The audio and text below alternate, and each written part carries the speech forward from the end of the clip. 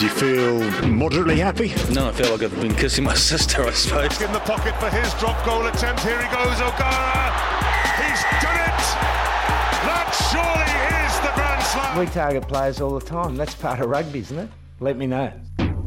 Sexton, wonderful pass and Stockdale finishes. There'll be more than grenades. There'll be full tanks and full shells landing on the Aviva. Grand Slam winners on St. Patrick's Day at Twickenham. So it is that wonderful thing. It is a Six Nations week. It's all kicking off. We have Eddie O'Sullivan and Matt Williams with us this evening, gents. So something we won't spend too much time on, I don't think, but Joe Schmidt told the Sunday Reporters yesterday that Ireland most certainly had been the victim of spying. He said he was very disappointed with it. They had stumbled upon it and they just got on with things. So do either of you want to own up to spying in your day? Eddie, you can go first. No. I go first, but I say no. Matt? I'll go second, no. Mate, I think it probably around the 2003 World Cup, I think there was a huge amount of it going on left, right and centre. I know it was. I thought it had stopped, to be honest with you. You know, there's a lot of silliness was going on, guys. You know, people had to change training grounds. I know when I was in Australia, in Scotland, I think it was 2005, we'd tell them we're training somewhere, and because I knew the Sydney and Brisbane landscapes, I'd ring up a school that I knew, and we go and train at the school. You wouldn't tell them where you were training because there'd be people turning up looking at you for sure. I thought it had gone. I have no reason to doubt Joe. He wouldn't say it unless he was sending a message to one of the other teams that they were busted. But you know, I know it did go on, but I'm a bit shocked that it's still there. I'm not sure. It's. I think, in fairness, Josh made the point that it's not really important anymore because the video analysis now is so detailed, and there's so much information. Like, we've come so far in the last 15 years in terms of information for a coach. I mean, you can literally break a player's game down into minutiae, can blame a team's attack to defence. And the notion of having somebody up a tree with binoculars, like, you know, on a Friday afternoon trying to see something that might happen the next day sounds bizarre, you know. But there probably was a bit of it going on. I mean, yeah, it was going on, I think, in the 80s as well. But I think it's a pointless exercise now. You really just back the data you get from the opposition watching them play. Yeah. Everybody accepts that happens. But I think I can't imagine it's widespread at this point. I presume, Eddie, when you were doing the captain's run in the opposition stadium, you were very wary about doing anything for the next game. Well, we never did it in the opposition stadium. That was the thing. The only people that went to the opposition stadium the day of a game were the kickers. They could scout them if they wanted to. Okay. But we always went to a different venue. You just assumed that if you were there, you might get somebody be there watching you, and some of it might be innocuous. You know, somebody's there that works for the staff of the union, and they see something, and they might ring you up and say, "Oh yeah, did you see that 5-man line out?" You know, but I think it's pretty pointless exercise. You know, but we used to never go. We just used to train in the morning anyway. The other thing was, you usually get a slot in the afternoon, like 3 or 4 o'clock, and it didn't suit because guys wanted to go to bed in the afternoons before a test game to get some, you know, rest. And you'd usually do your captain's run in the morning, and you didn't often get the time you wanted at the stadium. The only time I would ever go to the stadium would be if it was a new stadium, we hadn't played there before, and younger players might, you know, want to get the feel of the place. But even then, some of them used to just go with the kickers and kick the ball around just to get a sense of what it was like. But right.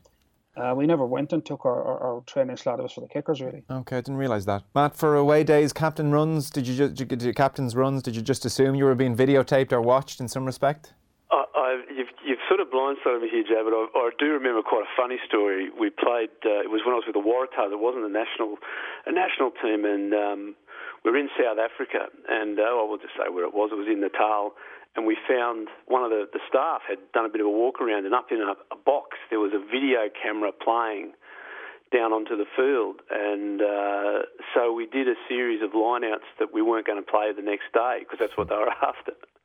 And as Eddie said, you didn't show anything. You know, you went there, and that was very early days. I think it was only the second time we'd ever been to Africa. I think back in the 90s, and sure enough, they turned up with a line-out defence for all the line-outs that we'd done that night before, but we weren't actually using. So it was. I went up to I won't name the coach. He was a nice guy, and we had a good giggle afterwards. But it was just what was done. But Eddie's point is absolutely salient. Not every game was telecast. You didn't have these incredible analysis packages that you have now. You didn't have staff that were highly trained. You didn't have technology on computers to do the analysis. Like, it was just a different world, In some stages there in the very early days, people were still using videotapes. It wasn't on hard drives and things. So I do think it's an irrelevance, except maybe for a line out. But look, I think the shame of being caught, as we all found out, there was an allegation against the Wallabies which turned out to be incorrect. Turned out to be a hoax, that someone was putting bugs in the New Zealand team room when they were in Sydney. I mean, it was hugely embarrassing and demeaning to the Wallabies. And as it proved, it was untrue. I think there's so much to lose by doing it now, and not a massive amount to gain. But I'm very surprised at it. Okay. You wanted to come in there briefly, Eddie, before we move on? Yeah. The irony of it all is that we... I remember first time I won in Murrayfield way back. We let a set of fake dino calls behind us at training that were old ones, right. And they disappeared. So I think Scotland were banking on the next day. So it was a very bad weather. It was snowed over or frozen, and we trained in a gym.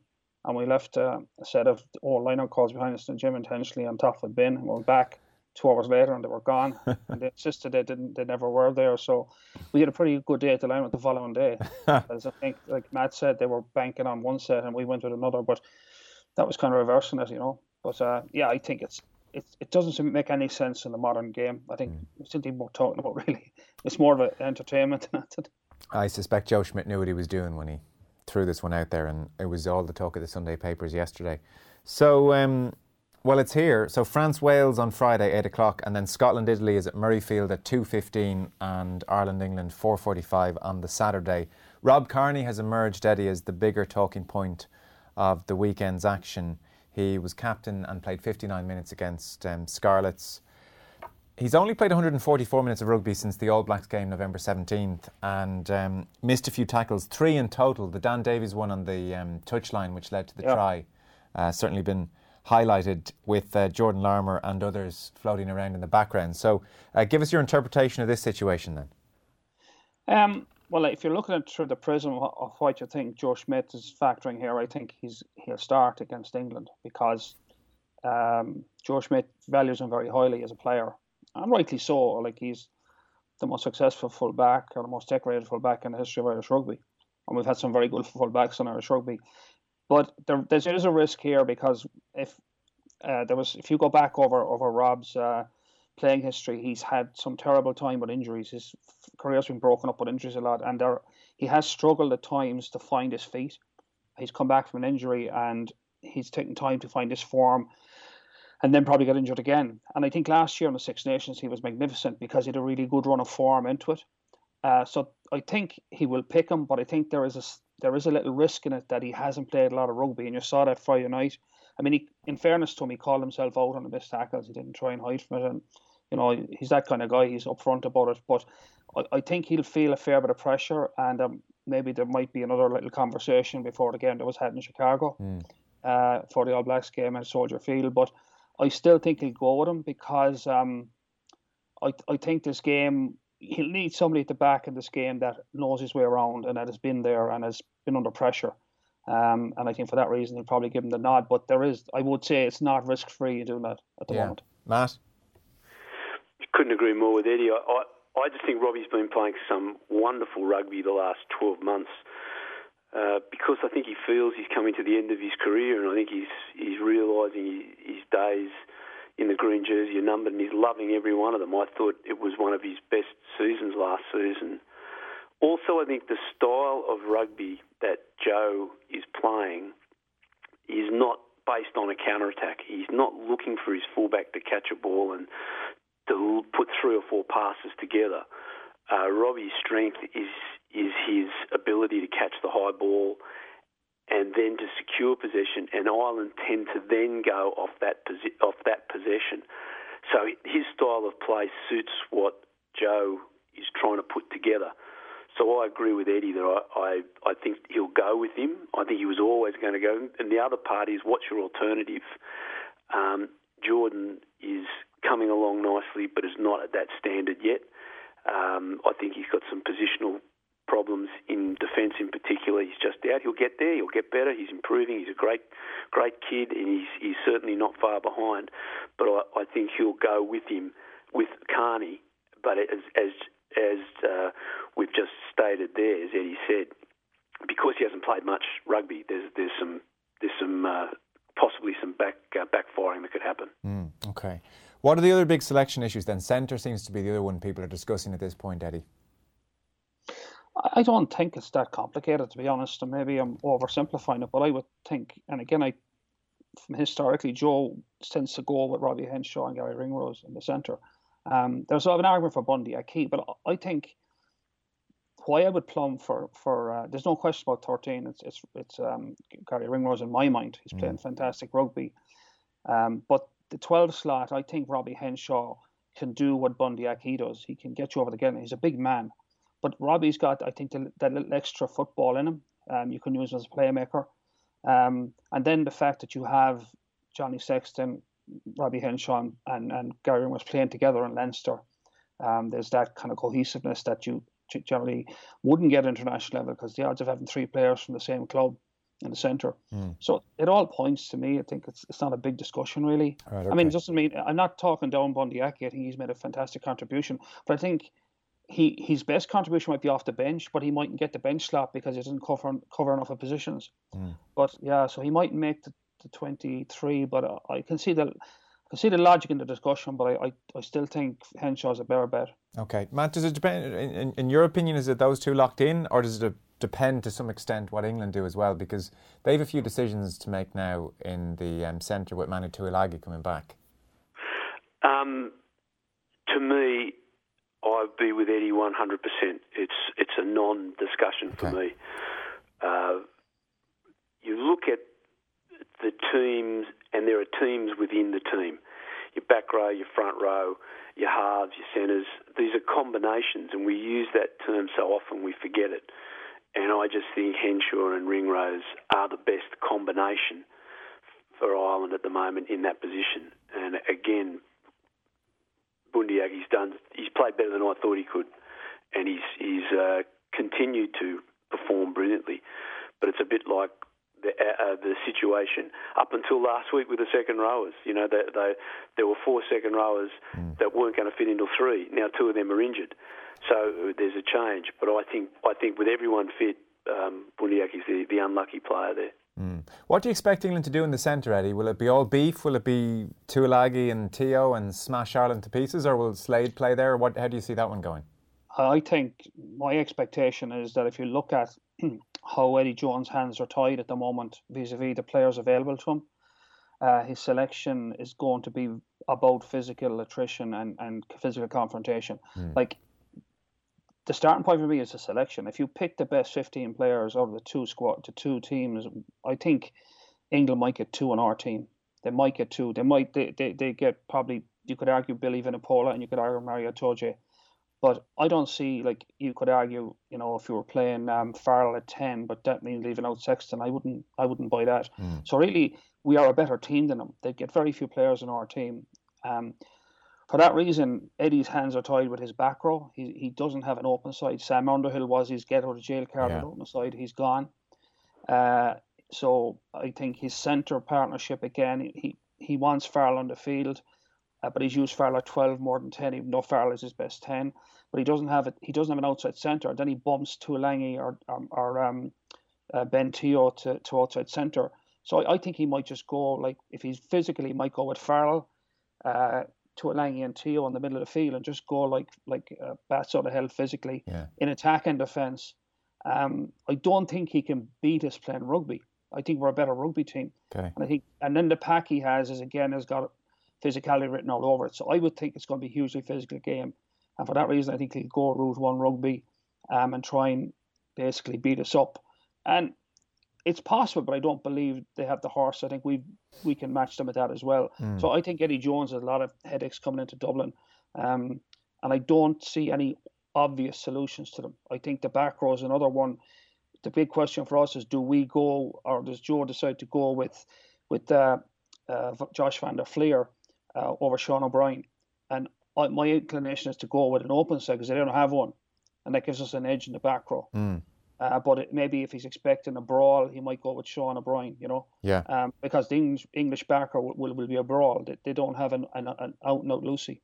So they're all the kind of pressure points that I think Eddie Jones' hands are tied. I don't think he can outdo us in those areas. And even the line-out with Devin Toner in there now and James Ryan and O'Mahony, I think, our line-out is better than theirs per se, even though they have a Troje. And we got them called 2 years ago in Dublin in that game. Peter O'Mahony stole that key line-out. So, look, I've been dicing this for a few days, obviously, and I'm just trying to find, if I was Eddie Jones, I would be feeling very uneasy about this one in terms of how do I break down Ireland, because I'm not sure he has the players to do it, and that's my honest opinion. It's a hard thing for maybe someone who supports England to take, but I think we're just a better rugby team at the moment. Is that how you read it, Matt, then? Is Eddie Jones looking at this game and coming to the conclusion, I'm getting my biggest, most physical team on there because it's the only chance we have to beat this Irish side? His problem is that, for me, when he lost Underhill, he must have sat there that night and gone, oh no, because when Underhill's performance against Leinster for Bath was exceptional, and it rattled Leinster. They couldn't get their game going. They did win the game, but they couldn't get into top gear. And he must have seen the way that if I can rattle Leinster, maybe I can rattle Ireland. And when he has lost that, you then got to say, well, how else am I going to rattle them? Where am I going to attack them? So he's got to get the game line, and he must have watched New Zealand and Ireland. Obviously he did, and New Zealand couldn't get the game line. New Zealand forwards couldn't get the team on the front foot. So again, he comes back to Eddie's question, where do I turn here? What do I do? So have you got someone that's silky and sparkly, that's going to twinkle toes their way through like Ringrose can? He hasn't got it. So the only thing he's got some big, tough, hard dudes. And he has said it in his press conferences, as much as I don't believe a word Eddie says in his press conferences, but he talked about, the brutality and the physicality is going to be like that. And that's, to me, what card has he got to play? And that's the card he's got to play. He has got some very big, some very physical guys, and he is going to try and choke a game to get the game line, to get the 3 points, and somehow to stop Ireland scoring tries. Like New Zealand did, they only scored one try, but Ireland have been scoring some tries last year. They can have dry patches. That's going to be his modus operandi. So I think rather than an open, free-flowing game, we're going to have a pretty dramatic, tense, but very physical game. Ironically, given what you've outlined there as a fairly agricultural and simplistic style of rugby, John Mitchell, their defence coach now, has just been speaking on 5 Live from the training camp in Portugal, and he was asked how Ireland are going to try and beat England, and he said, they'll try and bore the shit out of us, was his response. That's hot off the presses. Bore the shit out of us, lads. That's what they're going to try and do. John Mitchell. Well, he's a Kiwi, basically. He's done a little bit of travel, Johnny, but he lived in Australia, so he's a Kiwi, so he's called a spade a spade. He's look, it's I've said it before, I'll say it again. It's boring rugby, but it's successful. And you know what? I've got to give Joe so much credit for this. Everyone copies New Zealand attacking style. Their system where they're putting their flankers out in the 5 metre line, and then you have the tight 5 in the middle. Everyone around the world is copying it. Leinster and Ireland don't. They're doing their own style. And if you watch Leinster play that first half against Toulouse, it's the same thing. They just got the ball, put it up their jumper, and just Toulouse didn't have any possession. They just couldn't get the ball. And that's what Ireland do to teams. They get the ball, Joe's team will get the ball, and just won't give it back to you.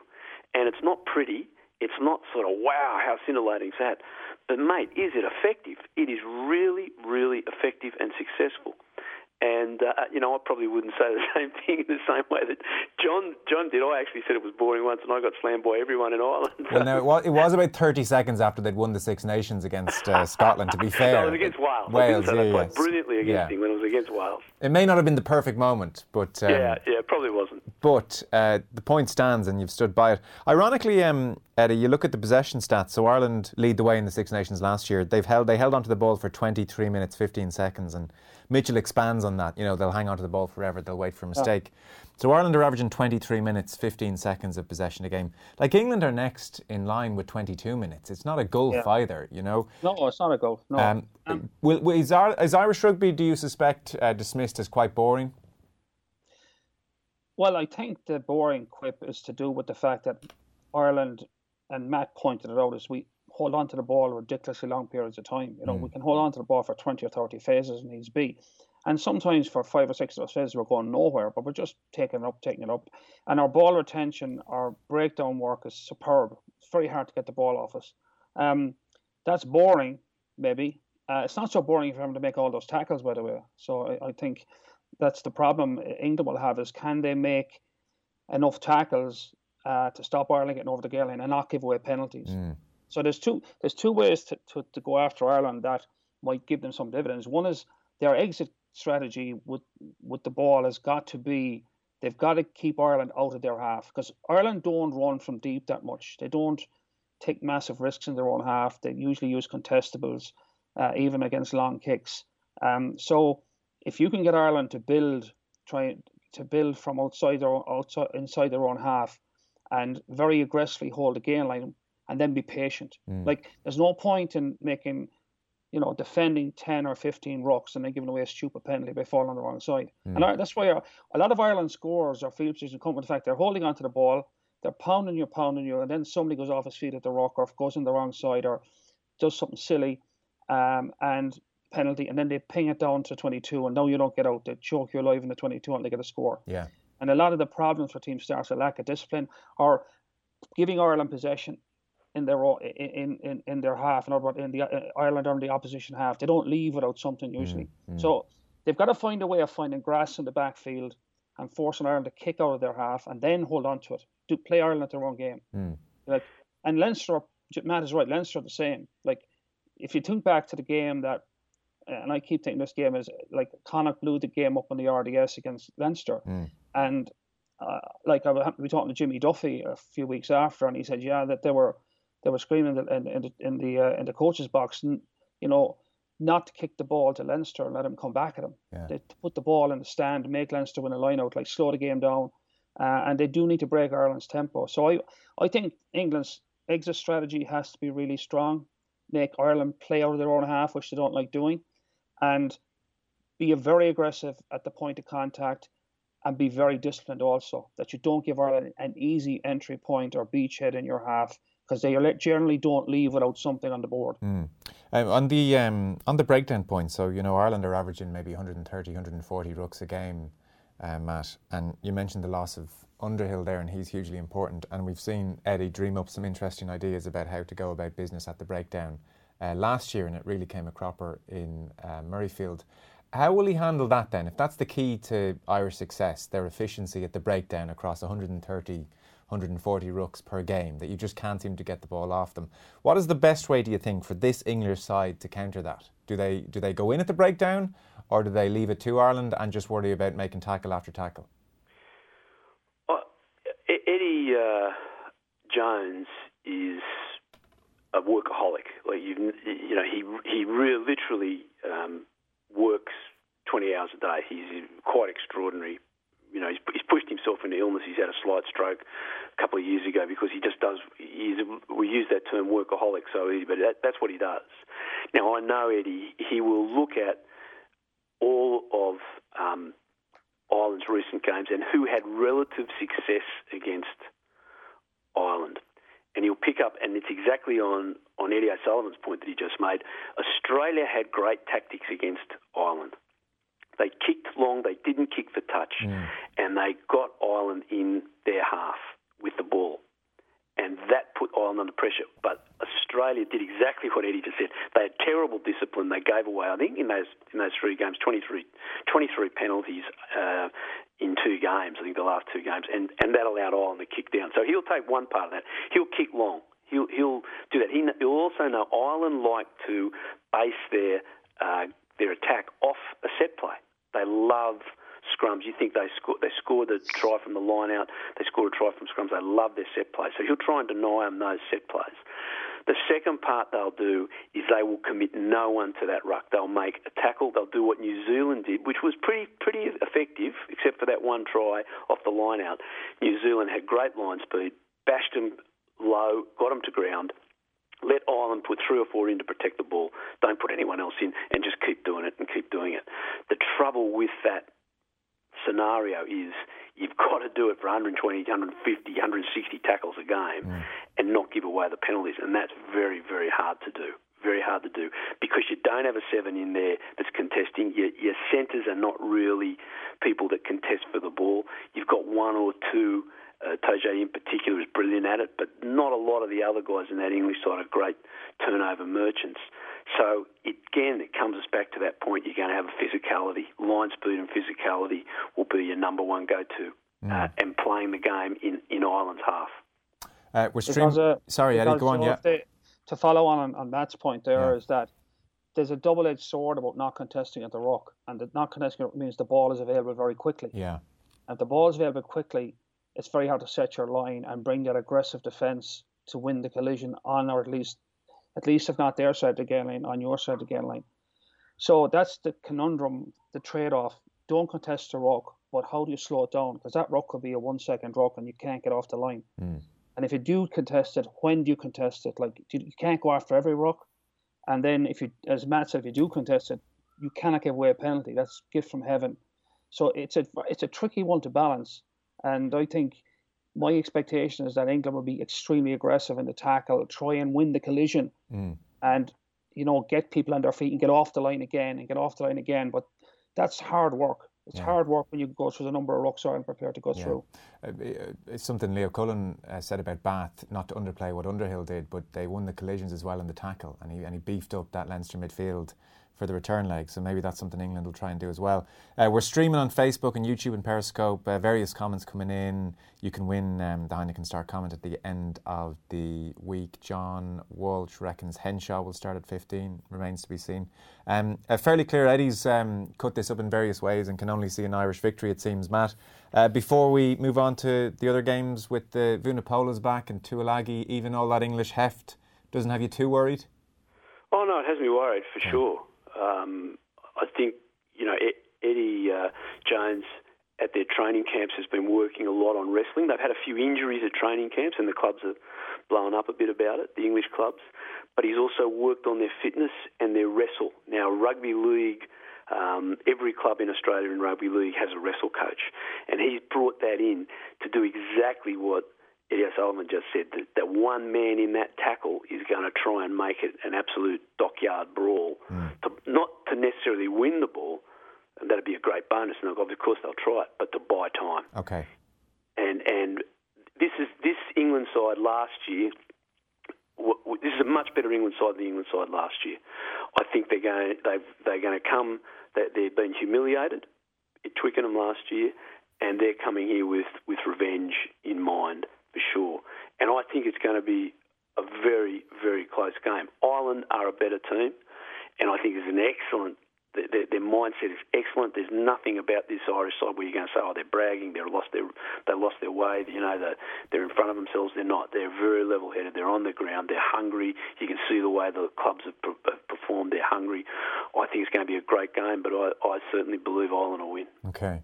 France-Wales kicked it all off on the Friday night, which is a great way to kick things off. Friday Night Lights. The Welsh fitness news was good today. Ross Moriarty's been past fit. Liam Williams is back as well. Gareth Davies as well. Dan Biggar too.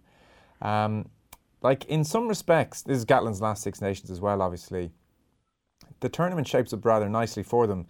They come in good shape, second in the Six Nations last year. A good November. They beat Australia for the first time in a decade. They beat South Africa, and if they can get over, and that is the if they can get over France, then the rest of the tournament does open up nicely for them. We've made that point. Italy the following week, then a gap week, then England at home, then a gap week, and then Scotland, and which obviously will be tricky, and Ireland at home. So getting over that first hurdle, suddenly the whole thing does open out quite nicely for them. It was a point Gatland made last week. So your thoughts on Wales, Matt, and then with France as well, if I can throw a double question at you, if you can remember the clock's against us. I was looking from their squad last year. So of the team that played Wales in the last game last year, 8 of those starters are gone, and then another 6 of the squad members, so 14 of the 31 gone. Is this young French talent coming through, or are they in a bit of disarray? So Wales and France for us. I think France are a hugely improved side from where they were last year. You know, they had all the diabolical actions they did up at Murrayfield after the games. They blew 3 games, I would suggest to you, with just outrageously poor discipline. They should have beaten Ireland and should have beaten Scotland and should have beaten Wales, without doubt. And they didn't. They lost those games through ill discipline. And up until they played Fiji the other week, I would have said in November rather, they made huge progress. They played really well in New Zealand, and the scores didn't reflect how well they played, because New Zealand will run in 3 or 4 tries in that last 10 minutes, and the scores blow out. In one game, there was a red card. I really hope, for the good of the tournament, I want France to do well, because we need France to be strong. I think this team has turned around. I don't think they're not in any way a great French side compared to the teams they were putting out 10, 20 years ago, but they're going to be competent.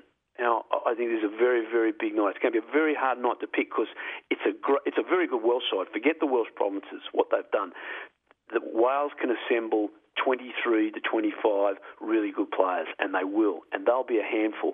I think it's going to be a really good game. Whoever wins it will get a springboard going forward. And if Wales do, they've got a really good shot to win a tournament. I don't think they'll win a Grand Slam, but to win the tournament, they're not going to be easy to throw over. But France, if they can get through this first game, where they didn't last year, they lost games by a whisker last year. If they get through this first one, they're going to be a really difficult team to play against coming through. I think it's a really fascinating night's rugby. Yeah. Eddie, what's your sense of those two? Yeah, I think it's a huge game for Wales on the basis that I think if they know if they can win in Paris, they will be fancying their chances with Ireland and England in Cardiff. And certainly Ireland the last game, they will see Grand Slam territory in front of them. I'm still like, it's the old cliche about France. We don't know. We really don't know. I mean, they did blow games last year by lack of discipline. They tend to have these sweeping changes. Then, like, they keep putting their eggs in the youth basket. But like, it's a few months out of a World Cup, and how do you have such a big turnover in your squad in that time? Yeah, I think they have issues with who's out half. For them, they've lots of stuff. You don't know where they're going. I'm not sure they know where they're going. And who is out half? Like this time last year, they were throwing in. Was it Anthony Bellew, the Toulon out half? He was thrown into that Ireland game and got injured early on. Yeah, that's right. Yeah, now he was playing well in that game. I mean, had he stayed on, it might have been a different result. Yeah. But they tend to go back to Trin Duck, who's a guaranteed going to screw things up at some point. Like he did it in Munster last year. I predicted he'd come off the fence. I came off the bench and said that's Munster will get a break here, and certainly Conway was under the sticks. Yeah. But like, I think France. Yeah, we know on a day France can get you. I'm not saying they can't get Wales or even Ireland. On a day they can get you, but they can't get everybody over 5 days. They're not able to do it. They haven't been able to do it for years. Like, they've been swanning around the bottom half of the Six Nations for the best part of 10 years now, and there's no end in sight. So I think Wales, on the other hand, see, look, this is it, lads. We go to Paris and we beat Wales, or we beat France in Paris on Friday night, and the Grand Slam is on. Like, they'll back themselves away against Scotland, and they'll certainly back themselves at home against England and Ireland. So I think it's a pivotal game for Wales, and for that reason, I think Wales will get it done. I just have a good feeling. If they don't, then I know the different type of pressure comes on them. But certainly Wales respond to those sort of opportunities. We've seen them over the years. When they get a sniff of a Grand Slam, they rarely leave it behind them. The thought of a Grand Slam decider March 16th in Cardiff would be quite something. And then on Saturday we'll kick things off at Murrayfield. So Scotland are there for the opening 2 weeks. Obviously Ireland to come in week 2. I was reading over the weekend, a few pieces. Sergio Parise. He's now played 134 tests, and it must be the worst stat of all, but he has lost 100 of them. He's lost more test matches than most people have played in. And he's going to match O'Driscoll's record, 66 Six Nations matches, when he takes the field against Murrayfield. And in fact, he'll overtake O'Driscoll against Italy. And he's on 134 caps with Richie McCaw's 148, very much in touching distance. So we'll be keeping an eye on how he's going at 35 years of age now. On Scotland, Matt, obviously we've seen where Glasgow and Edinburgh are in the Heineken Champions Cup. They lost to Wales, and the Wales game was a curious one, but they lost to South Africa as well in November, and they were built up as the big dark horses. They were the most talked about dark horses last year, and then started abysmally against Wales. That 34-7 defeating Cardiff, recovered to a point. So I'm wary of getting too excited about Scotland again as the dark horses. Yeah, I don't think we should until they perform. They have certainly made progress. You can see their players at club level having made progress. You know, I think they talk it up a bit too much because everyone in Scotland is just so desperate for something positive to talk about with their rugby. And obviously their club's making the playoffs of the Heineken Cup is tremendous. But they're desperate for something to happen with the national side. And, you know, they have really, you know, they've deceived, really. They've deceived. They haven't finished well. Even when they came to the Aviva last year, they butchered 3 tries and threw an intercept try for Ireland. So there was 4 tries missing. Now, you can't be that inexact on a rugby field. You can't be that inexact. Yeah, Schmidt made the point at the Six Nations launch last week that people have maybe overlooked the extent to which Scotland really caused Ireland trouble, but just didn't take advantage of it. Yeah, well, they did, and that's what I mean. They could have won that game quite easily. Yeah. As I said, I think they had a 2 or 3 on 1 for a try 3 times and blew it. And one of those was the intercept. If the pass that was intercepted by Jacob Stockdale, had that gone to hand, Ireland were in a lot of trouble. Yeah. But you know, but they didn't. You know, if I was another foot taller and 20 stone, I'd be a second rower. But I'm not. So you just got to deal with what they've done. But they've done that consistently. Doesn't mean they haven't got talent. Finn Russell has played some really good rugby over in France. They can, and they're playing Italy now. Look, you know, Sergio Parise was a great player. He's no longer a great player. I have a great respect for the guy. He's been a wonderful player, but he's a shadow of his former self. He shouldn't be playing international rugby.